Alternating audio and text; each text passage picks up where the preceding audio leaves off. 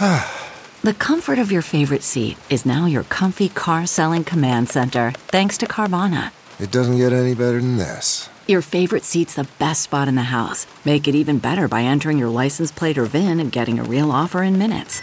There really is no place like home. And speaking of home, Carvana will pick up your car from yours after you finalize your offer. Visit Carvana.com or download the app and sell your car from your comfy place.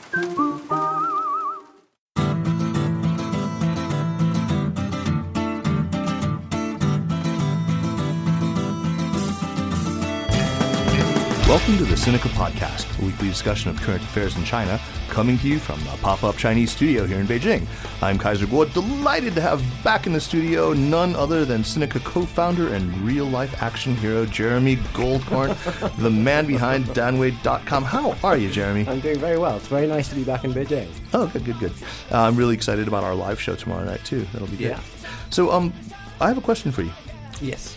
What do you, sir, Jeremy Goldkorn, sir, Apis pekinensis, or the Peking swift, and certain avaricious Chinese gold and diamond miners all have in common? A riddle. The third one is a bit confusing. What do we have in common? You've all migrated to and or from Beijing to southern Africa. Ah, I see. Yes, indeed. Ornithologists have discovered, actually, the swifts of Beijing, the Yuyen, or the Lo Yen. They actually leave Beijing, as we all know, in late July each year, and they fly, as it turns out, without actually ever landing. They fly west across Central Asia and then across Southwest Asia and the Saudi Peninsula, and even end. And they go through the Rift Valley of Africa and all the way to South Africa and Namibia, something like 16,000 miles. That's like 26,000 kilometers, earning them, I guess, platinum mileage cards and first class class seating upgrades every time. So today we're joined by Terry Townsend, who's director of Eco Action, a new Chinese organization dedicated to environmental education for schools and ecotourism in China. He's also founder of Birding Beijing rather. So we're since this is a topic that I know precious little about, and you, sir, Mr. Goldkorn, know a lot about it. I only have a couple of questions, but I want to really hand off to you. But first, let's talk about swifts. Let's talk about the yen. They're so iconic, are they not? I mean, the name of Beijing, right? Yen. This pijo that usually we have the shitty. We've got Japanese beer. We have today, Japanese beer today. Keep that quiet. Sumimasen. But we actually usually are drinking Yanjing in here. But welcome, Terry. Welcome. Cheers. Absolutely. Well, thank you very much. Cheers. And it's good to be back here with Sinica. Yeah, it's good to have you back. So I don't think you mentioned, Kaiser, that Terry has actually been a guest. Yes, of course. On the show. The birds of Beijing in the air they fly in. That's right. That was a great episode, one that I unfortunately was not present for.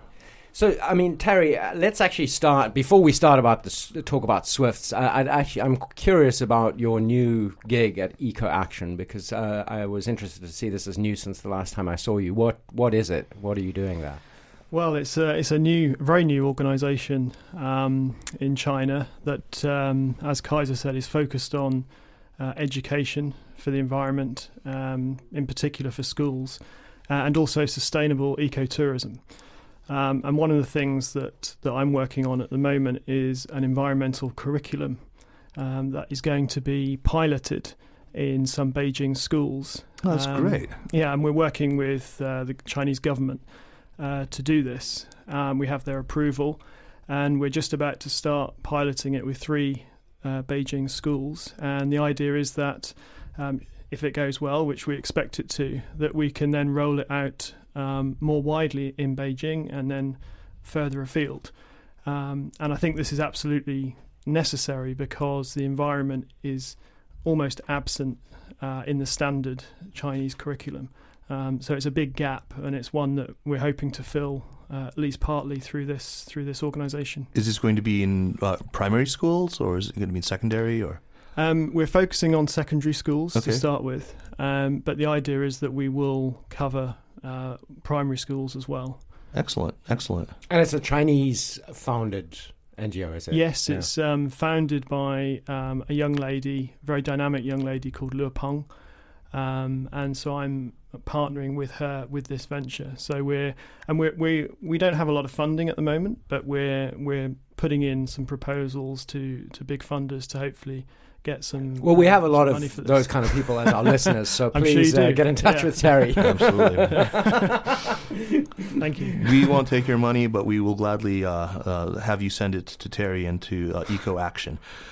I think listeners to this show might be pardoned for thinking that the actual official bird of Beijing, they conflate it with the official bird of Sinica, which of course is the azure-winged magpie, which is our favorite bird. It's xique. But what about the swallow? Okay, first of all, what are swallows and what are swifts, and why do I get the two confused? I mean, yen, I guess, means both, right? Yeah, it is often confused. They do look similar Right. in some ways. Swallows are a little smaller, but swifts are all dark, a bit larger, and they're the ones that scream in these screaming parties at dusk around some of the major monuments in Beijing, around Tiananmen, Qianmen, Yonghegong, places like that. Places where there's tiles in the. I mean, they seem to really like that, right? Yeah, the traditional roofs, have these little gaps, little holes for them to go into and roost and nest, and of course that is. That's why they're called Luoyan, right? Yeah, exactly. Right. Yeah, exactly. They like to take up residence in the pagodas or the. Exactly. Pagodas. So since we've brought this up now, I was intending to ask it a little later, but on Danwei.org, my old website, in 2009, we published a piece by Michael Rank on the disappearing swifts of Beijing, which looked at the problem of the traditional buildings, being vastly reduced in number to be replaced by smooth glass and concrete structures that offered no nesting space for swifts. Is this a problem? Are the Beijing swifts, the Peking swifts, are they under threat because of the changing urban landscape? Well, certainly, yes. They're declining a lot. And I mean, if we look back, the swifts are synonymous with Beijing from the 1400s when they were nesting in the city walls. And ever since then, they've been a big part of Beijing's culture. And a lot of people know the swift in Beijing. It's one of the most well-known birds. And certainly as the traditional buildings that have these nooks and crannies that allow them to find nest sites, as these have been torn down and replaced by very modern buildings, as you say, sort of straight sides, no sort of crooked features, then they're losing a lot of their nest sites. And although some new buildings, for example, if you go to the airport Terminal 3, you'll often see swifts in the summer. They're nesting under some of the underpasses and bridges. Oh, good on Norman Foster. Thank you, Norman Foster. The architect of. I'm sure he had that in mind. Right? Yeah. But most modern buildings, are not suitable. So the swift has declined dramatically. We don't know that through hard data because one of the things about China is that we lack solid data about a lot of things, but swifts included, and so we only really have anecdotal evidence about how many swifts there were 10, 20, 30 years ago. But I think it is obvious even from that the swift has declined a lot. One thing I would say is that it's not necessarily the case that new buildings are not swift friendly. There are very cheap, in fact almost cost-free ways of making new buildings swift friendly by incorporating suitable holes, nooks, crannies or swift boxes that can come in the form of swift bricks. So it's like a normal brick, but it just has a space built in that allows the swift to enter and to nest. And in fact these have been used in Britain and in other parts of Europe very successfully. And one of the outcomes of the SWIFT project that we did in Beijing earlier this year, we've now started a conversation with some of Beijing's biggest developers, real estate developers, to explore whether they would be willing to incorporate SWIFT bricks into the designs of new buildings in Beijing. And we're hopeful that conversation will make some progress over the next few months. Oh, fantastic. Well, I mean, at that point, let's kind of segue into the actual project that we wanted to talk about as our main theme tonight. So you were involved with a group of scientists and enthusiasts in tracking Beijing swifts and their migratory patterns. Can you tell us how the project started and what happened? Well, I mean, clearly you had to have been. I mean, it started with wondering where they go, right? I mean, I imagine. Well, absolutely. I mean, it's funny actually that it started in a similar situation like this. A couple of guys with a beer talking about birds, and in fact talking about swifts in London. I was in London for a business meeting, and it coincided with a BirdLife International drinks reception to which I was invited, and there I met a guy called Dick Newell who is absolutely passionate about swifts in Britain. He runs an organisation especially for swifts, and he said to me, I'd love to know where the Beijing swift, the pekinensis subspecies of swift, goes for the winter. We've done some geolocating projects in Europe. Do you think we could do one in Beijing? And I knew that the Beijing Birdwatching Society did an annual project to put bands on swifts at the Summer Palace. Mm-hmm. Now, bands are just metal rings that go on the feet, and they have a unique number. Of course, to find out where they go, you have to recover one. And the chances of recovering a dead swift with a metal ring on are tiny. Right, vanishingly small. Yeah, so the only data they were really getting was when they retrapped them at the same location, they would find out a bit about how long they lived and their site loyalty. But now we live in the age of the Internet of Things. Absolutely. Right. So it was a natural progression. And of course, they have experience of trapping the swifts at the Summer Palace. So when I came back to Beijing, I had a conversation with them. So what year was this now?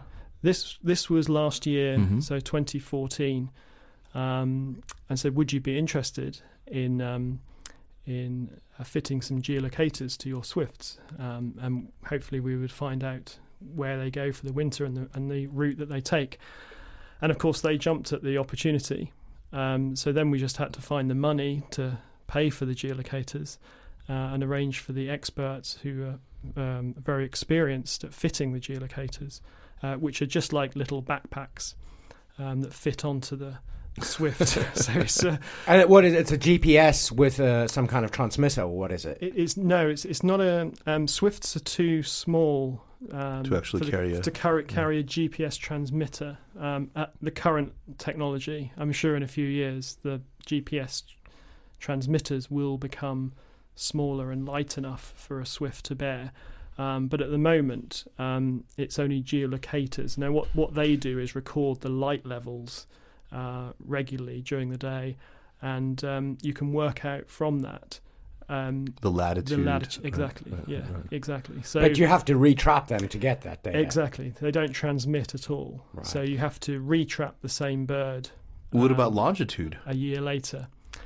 I'm not sure exactly how they work. I mean, but they knew they went to some point south, say 45 degrees south latitude, right? I mean, something like that. Right? Exactly. When you actually see the points on the screen of it goes all over the place, and you then have to do a lot of technical filters to filter out a lot of data, particularly to do with rain. And equinox, it's also a particularly difficult time to get locations. But yes, it restores this data in this tiny backpack, and then you have to retrap that individual bird, fit a couple of crocodile clips to the back of the backpack, and it takes about 30 seconds to download the data onto a computer, and then you can release the Swift again, and off it goes. So it started then in the autumn of 2014. Well, if we fitted the geolocators in spring 2014. In spring. Right. While they're here in Beijing, because they leave at before the end of July. Leave. Right. Exactly. Yeah. So May 2014, we flew a couple of scientists over who were experienced at this from Europe, flew them over to Beijing, and they trained some of the volunteers at the Beijing Birdwatching Society, and then we had several teams of people on the day of the trapping. We were there at the Summer Palace at about 4 o'clock in the morning to set the nets and around a particular pagoda in the Summer Palace, and began catching the swifts. And we had 30 geolocators to fit, so we had to catch more than 30 to be able to do this, and we actually did it very quickly. The teams were very well drilled. We expected that we might take 2 days of catching, but we actually did it all within about an hour and a half. Wow! On the morning, which was fantastic. Yeah. And a tribute to the volunteers actually of Beijing Birdwatching Society, who were really, really efficient. And so then you put the geolocators on, and when do the swifts depart Beijing? Well, we put them on in May, sort of just towards the end of May, and they leave Beijing around the end of July. So normally around the last week of July or first week of August, they're gone. They can't stand the humidity either. Yeah. So as soon as they've done what they need to and laid their eggs and raised their young, then they're off. And they go, as Kaiser said, they go west, actually. It's like slightly northwest into Mongolia. And then the surprise was, because we always thought they went to Africa, but we didn't know for sure. But the surprise was the route that they took, because they actually go north of the Himalayas before heading south. And well, yeah, that makes sense, though. I mean, you don't want to cross the Himalayas now, do you? I mean, that's the only other real option. Well, there's another bird, in fact, from northeast China that migrates to East Africa every year, the Amur falcon. And that migrates... A falcon? A falcon, yeah. And it crosses the Indian Ocean. Ah, right. It goes to the Zhenghe route, yeah. I suppose. Yeah. Right. I didn't realize there were birds of prey that migrated. Yeah, well, the Amur falcon is pretty special. Wow. So that migrates to Amur East as Africa. an AMUR, that's in the Amur River. Absolutely. Okay, wow. Yes, yeah, which is the core breeding range of this falcon. So we assumed that it would probably follow a similar route to the Amur falcon, which have been tracked before. But no, it went north of the Himalayas, and it's consistent as well. We've looked at all of the tracks now of the 13 that we recovered this spring. We recovered 13 of the 30 in one catching session, which was a pretty high return rate, and all of the 13 follow that same route north of the Himalayas. And then, if I'm remembering the map, when I read the piece a while ago, but I seem to remember that it hooks around then once it passes the Hindu Kush and then swings south across Afghanistan and that's right. Yeah. and Iran, and then across the Persian Gulf and across the Arabian Peninsula. Right? Exactly. Wow. Yeah, it's an amazing journey, and in fact, sort of in Central Africa near Congo, they often stay for a few days in that area, and that's where they meet the swifts from Europe. So at the same time, they mingle with the swifts that come south from the UK and they're separate Western species, Europe. though, right? There are different subspecies. Oh, okay. So they can interbreed. They could potentially, and probably do, somewhere where the ranges of the two meet, somewhere in Central Asia. But we don't know enough about that yet. Fascinating. And so why? Why then do they go to Namibia and to Southwest Africa? Well, I mean, that's a very good question, because surely they could just go to India and survive, or Southeast Asia and survive perfectly well. So why do they go to Southern Africa? Because it's nice there. That's why they go there. Come on. Yeah. They like the good red wines of the Cape. Well, it's a very nice place to spend the winter for sure. They want the frequent flyer miles. Yeah. But I think, there is a theory that the swift originates in Africa. And then gradually moved north to take advantage of the glut of insects in the northern summer. And while some went north to Western Europe, others sort of curved a little bit east and went to Central Asia, and then others continue even further. The out of Africa theory, they call this. Yeah, the out of Africa theory, exactly. So they're just going home, basically. That's the theory, and makes sense. Jeremy, they have more and more in common with you. Well, you know. I tell you. The one exciting thing is that we now have some DNA of these birds, and we're now going to compare the DNA structure of the Pekinensis swift with the European swift, and with a southern European species called pallid swift. Which is a separate species, isn't Pallid is currently a separate species from common swift, yes. And the common swift we get in Europe, Apis That's just apis. Eurocentric, isn't it? It is, exactly. And Pekinensis is a subspecies of common swift at the moment. But nobody's done the analysis, the DNA analysis, so who knows, we might find out that Beijing swift is a separate species. How many species of swift are there? Wow, now you're testing me. I mean, roughly. A lot. I Like would hundreds, say, tens? Probably not 100, no, but maybe 50 or 60. I'm guessing. Right. I'm guessing. Yeah. Tell me about these birders in Beijing. I'm sure you. No, covered wait. this Before we earlier, get but- onto that, Kai, sorry. Let's finish the journey of these swifts. Oh, right. Okay. So there's the return haul, right? No, well, firstly, the final destination. So, Namibia and South Africa, or just Namibia? Most of them seem to spend most of the winter in Namibia, but some of them do This is our summer. travel around. Well, we call the summer exactly. in the in southern your hemisphere. summer, yeah. Yeah. Some do travel around to the Cape, Cape Town. Somebody has reported seeing them there at Table Mountain.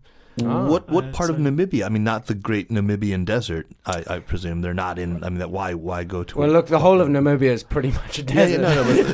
but it's not the whole country that's desert, though. Pretty much. I mean, it's there's a lot of scrub. There's, that's where it's desert and semi-desert. Guys, I've spent a lot of time there. I'm telling you. I know. I'm telling you, I've spent a lot of time there. It's dry. It's But not it's not like full of trees. Yeah, but it's not all sandy desert. I mean, there's It's not dunes, all of it. There's only small parts of it with actual Sure, kind of comic book dunes, but I mean, it's really dry, the whole country, isn't it? Yeah, for sure. Yeah, I mean, I don't know why they go particularly to Namibia. I mean, they do spend quite a lot of time in Central Africa. It's a dry heat. That's so why. yeah, they do. Same move reason around they a go bit. to snowbirds go to Arizona. Yeah. Are we ready to talk about? For my question about this The birding, Yeah. people. Before we Can do I- that, let's go back. the Let's journey look at back. The journey back. Okay. Well, I mean, on this journey, this incredible journey, I mean, there's one incredible fact about these birds is that when the young birds leave the summer palace, leave their nest in the summer palace, they probably won't land at all until they breed, which is about 3 years after they're born. How So- do we know this? Well, we know through studies of roosting swifts. Like, we know common swift is the only swift that we have proof of that roosts in the air, so it sleeps in the air. We suspect that a lot of swifts do that, but the common swift is the only one that we know for sure does that. Now, when the parents are breeding, sometimes they will come into the nest to sleep, particularly if they've got eggs or very young birds to keep them warm and so on. But if they're not breeding, they will just fly high at night, effectively go on autopilot and fly in a sort of circle or sometimes slightly into the wind, just to sort of hang in the wind. To sleep. Amazing. So they flap. Can they still flap their wings while they're sleeping? I mean, Yeah. Wow. And it's different to our sleep in the sense that a Half the smaller brain, half the portion brain, of yeah. their brain shuts down. So There are they're- a lot of animals that do that. They sleep with half the brain at one point at a time, right? Yeah, exactly. So their sleep is a slightly different sleep to what we're Our used sleep. to. Yeah. Sounds like quite a cool kind of sleep. So 3 years without landing for the Yeah. young swifts. Yeah. Wow. Which is phenomenal. You know, it's and I once spoke to an Australian professor, Tim Flannery. He's quite a famous Australian professor about swifts, and he said they're at the vanguard of evolution. He said there are species that rely 100% on the oceans. There are species that rely 100% on the land, but there's no species yet that 100% airborne. is 100% airborne. So, but he said, in a few million years, We will catch up with the swifts. he felt it was likely that swifts would give birth to live young in the air, rather than lay eggs. He said in a few hundred years. A few 100 million. Oh, 100 million. Okay, I was going to say. If we don't kill them all off first. Yeah, exactly. That I want to see. I mean, do they need... right. But no, it's interesting. They eat, they mate, they sleep. They do all activities airborne. Absolutely, yeah. Wow. And even when they drink, you've probably sometimes seen them over a lake. They will swoop down very low with their mouth wide open and just take a little sip of water before flying off again. So even drinking, they stay airborne. There must be places along their route where the insects become very scarce. I mean, they're crossing the whole central part of Saudi Arabia, of the Arabian Peninsula. It's not something even if they're going 110 miles an hour or whatever, however fast it is that they're going, it's going to take a while. Yeah, sure. I mean, they do fly fast, and I think they can go several days without food, if necessary. You really are at the evolutionary vanguard. Yeah, I mean, endurance and wow, is amazing. Yeah, amazing birds. So just quickly then, before we move on, the journey back. When do they leave Namibia, South Africa? They will probably leave Namibia, South Africa area quite early. Say, for example, February. And then they eventually get to Beijing, sort of late April, early May. And I think particularly the last part of the journey through Mongolia to Beijing is done extremely fast. So they stop at a few places, so in Central Africa, and they'll stop again sort of in Central Asia for a few days each. To feed up, in places where they're... Yeah, check out Bukhara and Samarkand. Those are worth stopping at. So they do have a few regular sites where they spend a bit more time. And then, as I say, that last leg from Central Asia into Beijing, it is done very, very fast. So they obviously don't think there's much in Mongolia. Right, not much to see there. Okay, so I have two more questions about the migration before I let Kaiser move us on. I can't even remember what I was going to ask about, but go on. You were going to ask about the birding community of Beijing, right, that's it. One is, how high do they fly, and second is, how fast do they fly? Do we know those things? Yes, there are studies been done on this. I mean, in terms of how high they fly, they spend most of their time actually not very high, just a few 100 meters. That's where a lot of the insects are they're feeding on. But they can fly very high, and certainly when they're roosting at night, they will go up to a much greater height, and also on migration. They will fly higher as well. Like now, how high? Yeah, in terms of how high you're testing my knowledge. I would estimate that it's a few thousand meters. So maybe 3,000 or 4,000 meters is probably a typical height for migration. Right. But I think there are some studies on this. I think some of the data that they get from the geolocators does give them an indication at least of height, if not something that's very accurate. Right, okay. That's and what about above the speed? Most cloud cover, so you would know. What about the speed? Do we know how fast they fly? Well, again, that varies, but you're looking at 60 miles an hour. I'd have thought is a sort of a decent migration speed. Yeah, it's close on 100 kilometers an hour. Yeah, somewhere around that. I mean, it will vary. They don't call them swifts for nothing, man. Yeah, it's not slow. Okay, so Kaiser, that was it for you. Okay, yeah. So about these birders of Beijing, I mean, obviously, China has had something of a fraught relation with our fine feathered friends. We've all heard those stories about the poor sparrows of Beijing suffering under Mao, and he thought they were eating all the grain and away with all pests and all that, we of course we love our pigeons here, but I guess I was not aware until I had read an article that Jonathan Franzen had written in 2008 in the New Yorker, really talking about a birding community I guess I've never quite understood birding. I mean, birds are magnificent. I just can't imagine getting myself out of bed and sitting very quietly and waiting there with a pair of binoculars just to tick one off my list. What is the typical profile of a Beijing birder? What walks of life do they come from, and what compels them? And did they learn this from abroad? Did it emerge indigenously? What? That's an interesting question. I think, in my experience, in the Birding Beijing group, we now have about 140 members, most of whom are Chinese. We have a few expats as well from various countries, but the demographic is different to where I'm from. Mm-hmm. Where I'm from, when I was growing up as a birder, it was 99% male. It was considered a bit geeky. Anorak, perhaps, was the term of your youth. You're obviously familiar with that. You have to explain that to me. An anorak is anybody with some kind of...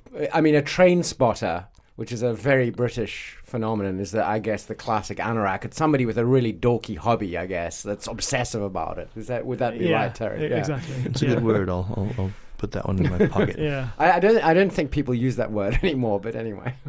But it was certainly very male dominated, and generally middle-aged men as well, I would say, in Britain.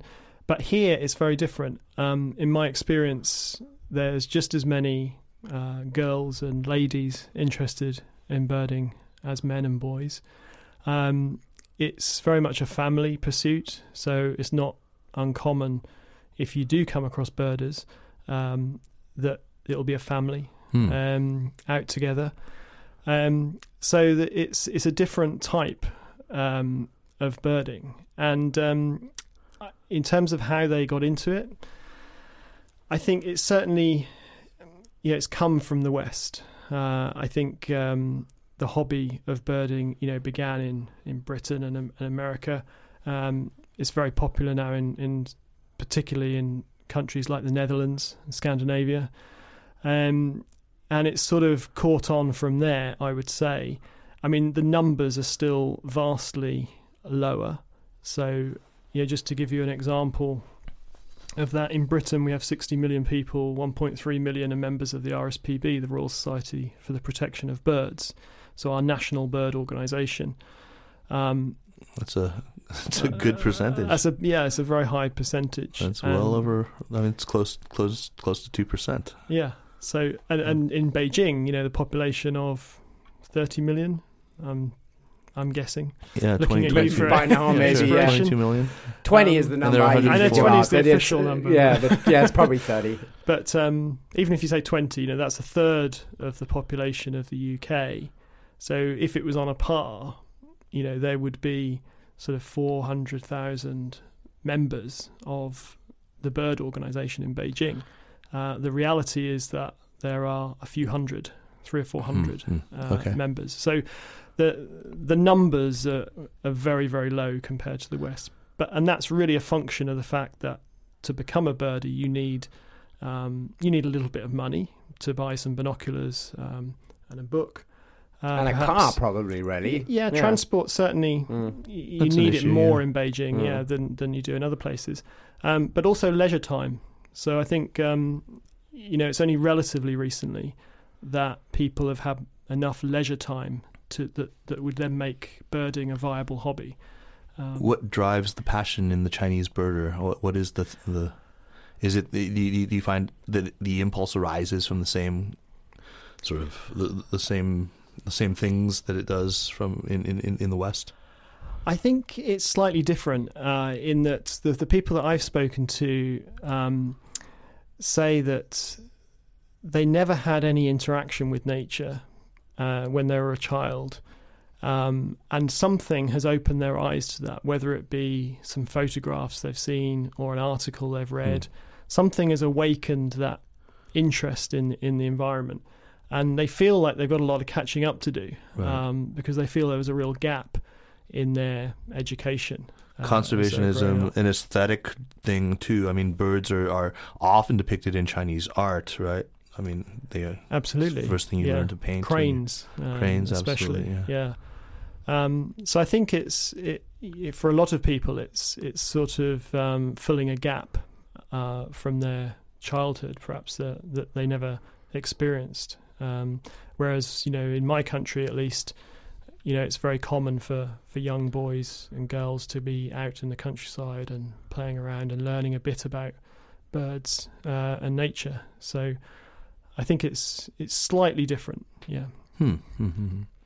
As I was saying, we did have this fraught relationship, and maybe we can talk about one manifestation of that recently in the run up to the parade, something that got a lot of... Yeah, why don't we get into that? So, Terry, I think you were quoted, and I can't remember if you wrote something, but you were certainly quoted in a Science Insider article by another previous Sinica guest, Christina Larson, about the recent military parade in Beijing, and what seemed to have happened was that, there were reports of the authorities bringing monkeys to destroy birds' nests to prevent them, fouling up the airplanes, as it were, jet engines or whatever. What happened, and was this a real? Did this have a seriously negative effect on Beijing's bird life? Well, the first article I saw about this suggested that birds were being eradicated from the city centre ahead of the parade. Using monkeys. You were partly using monkeys to climb trees and trained destroy monkeys. nests. Yeah, trained monkeys. This has the ring of an urban myth to it. Yeah, well, sort of like that story that ran in Slate not long ago about people running over people they hit just to make sure that they were dead. Because but this was actually reported in the Chinese press, was it not? I seem to recall the People's Daily, I think, wrote proudly how they were using these very clever trained monkeys to exactly. Right? I think the head of the unit was very proud about his monkeys. This was the only unit of its kind in the world. the trained monkey bird extermination unit of the PLA. Yeah. So, the first article I read said that it was a widespread campaign across the city centre. A different article I read said that it was focused on military airfields. And so, China's opaque, and we don't necessarily know exactly the real story. And you didn't see any of the monkeys, did you? I never saw any of the monkeys. I never saw anybody chasing away birds from certainly around where I live. So it's difficult to know exactly what the truth behind that story was. But I think there's no doubt that there were activities to keep birds away from military aircraft and military airfields, and I think that's normal practice. There is a risk to aircraft from bird strikes. I had a friend. I just have to mention this. It's the only time where it's actually going to segue naturally. I had a friend in college whose first job out of college, was working at a jet engine manufacturer where he was in charge of a device called the poultry cannon, which would fire frozen chickens into jet engines. That's what he did. What? For what purpose? To test them. To see how well they could handle inhaling large birds. It's like, let's get an 18-pound turkey that's roughly the size of a Canada goose, and here we go. All right. Yeah. All right. That's quite a job. There is a risk. There are not exactly huge birds in Beijing. We do not see very large birds in Beijing. Exactly. So the risk. So what the fuck? Yeah, the risk of bird strikes, or at least the dangers of bird strikes, come from larger birds like geese, right, and gulls and birds like that. These are birds that we don't really have very many of in Beijing. Exactly. And certainly not around the airports. Now, the sad thing is that if you fly into Beijing airport, or indeed many other airports around China, you will see lines and lines of these so-called mist nets, which are there to stop birds. Now, these nets are only strong enough to stop small birds, so they're trapping things like sparrows, larks, other migratory birds that might be using the the grassland around the runway as a stopover, and they're not affecting. They're not doing anything. They're not effective against large birds. Right. Exactly. So it is an issue that it's one that's been on my to-do list for some time. Is to I think it may not be too late to get President Obama to bring this up with Xi Jinping. I mean, he may be able to get this onto the agenda. If you've got a segue into Obama, then... Bill Bishop, another former Seneca guest, is apparently he sent his email newsletter. He said he's going to the dinner in D.C. So, Bill, if you're listening, please, your 6 words with Xi Jinping, can you bring up the mist nets? Because it's something that we don't see in other countries. Really? And there are lots of ways of controlling birds at airports. I mean, every airport in the world, faces a risk. What are the other ways? Well, there are non-lethal ways. For example, the first, of course, is habitat management, so that you don't create a habitat that's attractive to wild birds around the airport, and that's fairly easy to do. Then there are other ways to keep birds away. It hardly seems like it's very attractive to birds to begin with here in the area around the airport. I don't want to live there. But you might get larks and things stopping off there. It's they like grass, but just as farmers keep birds off their land by using sounds, things that imitate shotguns and that type of activity. There's also you can use falcons or to keep smaller birds away. So there are lots of ways of controlling birds in an airport environment, and most other countries use non-lethal ways that tackle the serious risk, which is big birds. I don't see anywhere else these lines and lines of mist nets to stop small birds. I had never where noticed the risk this. Is. Had you noticed this tiny. before? No. Well, have a look next time you fly. I will be flying out of T3 soon. I'll have a look for them. Have a look. Well, so let's move on to another depressing topic, which is the Winter Olympics. So I think it was something you wrote, which I think I read on the Rare Bird Alert website first, about the Winter Olympics in 2022 in Beijing, and possible threats to biodiversity in the area around the venue, which is a little bit north of Beijing. Zhangjiakou also. In Hebei, around Zhangjiakou, right. Which is an area I know quite well because I've done a lot of mountain walking and hiking around there. It's beautiful. I mean, it's a really lot of beautiful amazing places. You go up that highway and suddenly you're on the Mongolian plateau. It's just such a strange, surreal And experience. There's some fairly big mountains there too, by other countries' standards. Big mountains. Mm-hmm. So, what is the problem with the Beijing Winter Olympics? Well, it turns out that the plans for the downhill ski slope and part of the Olympic Village show that the area that they're going to use to build the ski slope is right in the middle of a national nature reserve, Songshan, in Yanqing County. Mm-hmm.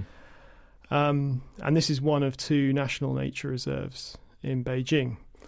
And what the government is doing is altering the boundaries of the nature reserve. So to mitigate the effect, they're redrawing the boundary to make the national nature reserve 30% bigger. But of course, they're sacrificing this particular part, which is one of the most biodiverse parts of the National Nature Reserve. And it contains a few endangered plants and also some very range-restricted birds as well. So it's going to affect, obviously, negatively this wildlife. They'll be cutting down trees.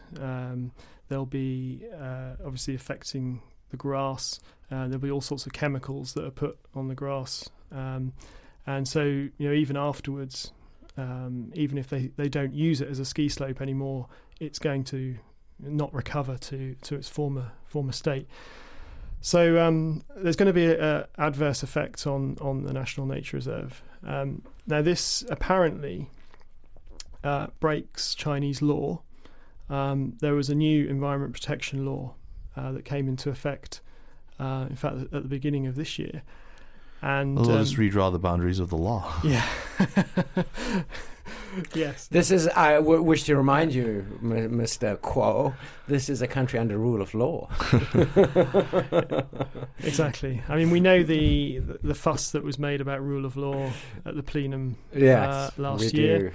And I think there was a quote from Xi Jinping that they would come down with an iron fist on anyone who violated the law with no exceptions. And this is one of them. Well, and under the law, you cannot alter the boundaries of a national nature reserve without a full assessment of the biodiversity, the impacts, a consultation, and that there are 4 steps that you have to go through. Is the MEP, that hopelessly toothless organization, able to do anything about that? Is it even in the jurisdiction of the? I don't suppose it is. I think it's probably the State Forestry Administration, which I'm sure is even more powerful.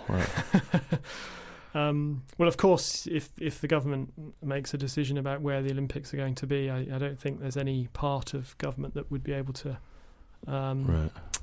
oppose that. But I think the more serious point, I mean, is that we can argue about the quality of the biodiversity that's in Songshan Nature Reserve, but the more important point is the precedent it sets. Because if the national government, if the Beijing government can, break this law so early into its enactment, it emboldens provinces that perhaps have national nature reserves in their own areas that they may want to alter the boundaries for their own purposes.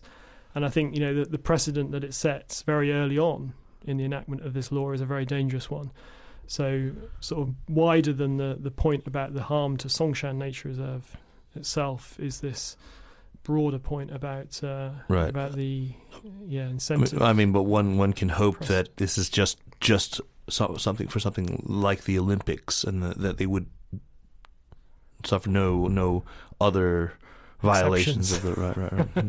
This is an exceptional exception. One would hope. You still have hope. I still have hope. Anyway, you're so naive, Kaiser. I mean, it's good to have you back, Jeremy. The sad thing is that it's unnecessary, because there are other mountains around that could host the downhill ski slope that do not have the biodiversity of Songshan.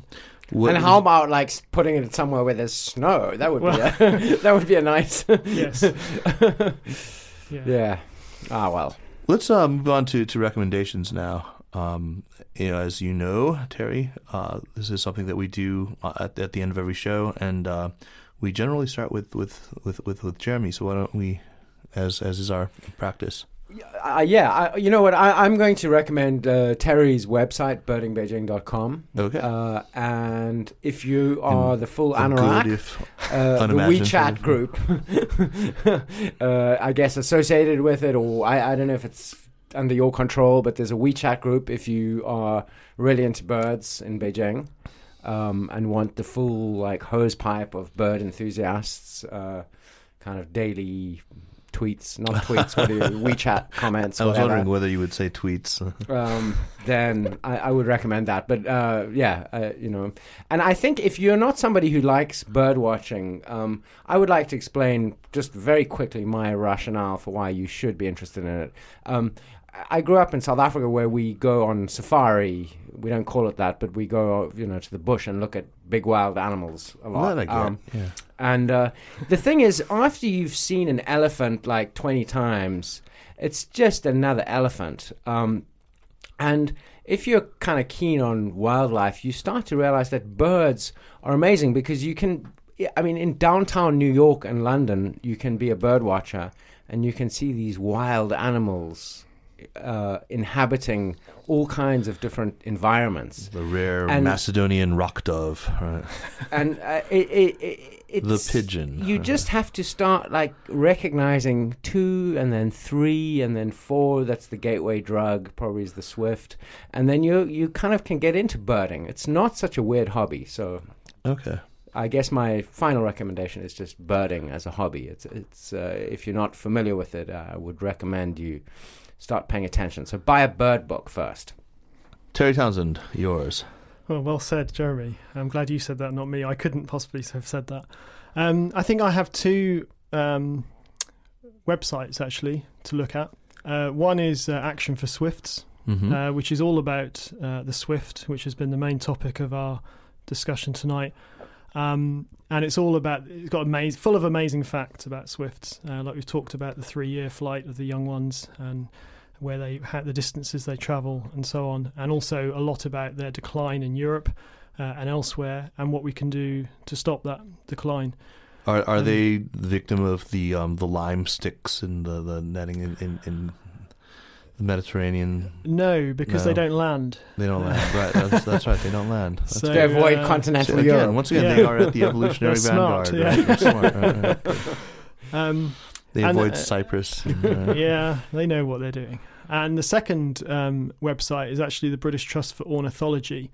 And they do a lot of studies, geolocations and GPS tracking of different species, including the cuckoo. And I want to just mention the cuckoo briefly because I can exclusively reveal on this podcast that we're in discussions with the British Trust for Ornithology about tagging some Beijing cuckoos. Wow. Because we don't know where they go either. Didn't he go to Morganshan and then left for England? Oh no, that's Shanghai cuckoo. I'm sorry, that's an inside joke. Well, it's not so inside. You can Google that. Okay, so yes, so we're hopeful that next year we will be able to trap some Beijing cuckoos and fit some little backpacks, and this time they will be GPS transmitters. Right, yeah, because they're big enough to wear the carry. GPS. Wow. Exactly. And it's a very cool project they've done with cuckoos in Britain, where they get schools to name the cuckoos, and then they can follow their progress and learn about Harry. Exactly. The neighborhood Harry the cuckoo. Where did he go? Exactly. So hopefully we can incorporate that into the work that we're doing with Beijing schools, so we can get some Beijing school children to name these cuckoos and learn about the journeys that they take and the threats that they face along the way. So that's my recommendation. I'm going to make one that's also peripherally related to bird watching, just because the author of this particular novel, which I'm recommending, is an avid birder himself and has written a lot about it, including, I think I made reference to him earlier and to that 2008 article that he wrote about birding in and around Shanghai. Jonathan Franzen's new novel, Purity, which is tremendously good. It is an indescribably wonderfully complex and rich yarn that spans, a number of decades from before the fall of the Berlin Wall. It's just great. He's a tremendously good storyteller. And there is even a moment of bird watching in the book, as there is in every book that he's ever written. My second recommendation, though, is the BBC has just put out something. I think it just went up today. You can just Google for cement and pig production reveal China's big changes, and it's just this great amalgamation of blow you away kind of stats. Don't say pig and blow in the same sentence today. Right, not this today. Is right. Cameron You're Piggate right. has just. How weird is that? I mean, what did he when he was watching Black Mirror? Did he? You know what I mean? You know what I'm talking about? Yeah. Did he? Yeah. Anyway, okay. So it's the BBC's cement and pig production revealed China's big changes, and it'll really just like. Fuck your no. I mean, let's say it's an amazing. It shows, for example, urban centers of over 1 million from 1970 to 2030. You can just sort of slide a timeline and just see these new urban centers that are how many pigs and how many pigs and there's a time-lapse video of a skyscraper going up in 19 days in 90 seconds. It's pretty astonishing. 3 floors a day. Wow. Something like that. A skyscraper, let's see, there's a graph showing like outbound tourism from China compared to other countries. Astonishing.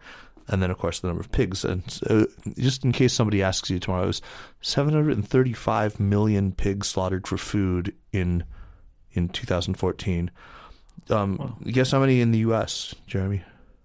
Most of them in your part of the country. In Tennessee? Oh, yeah, well, in South Carolina. Right. I have no idea. Only 106 million. Wow. Yeah, well, this is Pork Nation, right? Yeah, 7 times as many pigs slaughtered in the United States, in China. That's more than, so it's more per capita pork consumption in China than in the United States. Yeah, that is pretty amazing. Pretty amazing, yeah. Anyway, on that happy note. Wait, before you sign off, Kaiser, Okay. I would just like to thank you for something, which is that I'm not a proper birder like Terry. I'm a sort of a real amateur, but it is a hobby I've had since I was a young boy. And even in South Africa, where we have quite an active birdwatching culture, people who aren't birders, often the response when they find you're a bird is like, yeah, I like birds, but not the kind with the feathers. And I'd really like to thank you for not making that joke as a non-birder. I actually, so here, I mean, I think that it's a really, really cool, dignified hobby. I mean, It is. And I think that I'll quote you on that. There's cool this and dignified. there's this sort of quietude that I really like about it. It's like fishing without killing animals. Right. Yeah. I like it. I like it. You get the sort of chi of level dawn and Yep.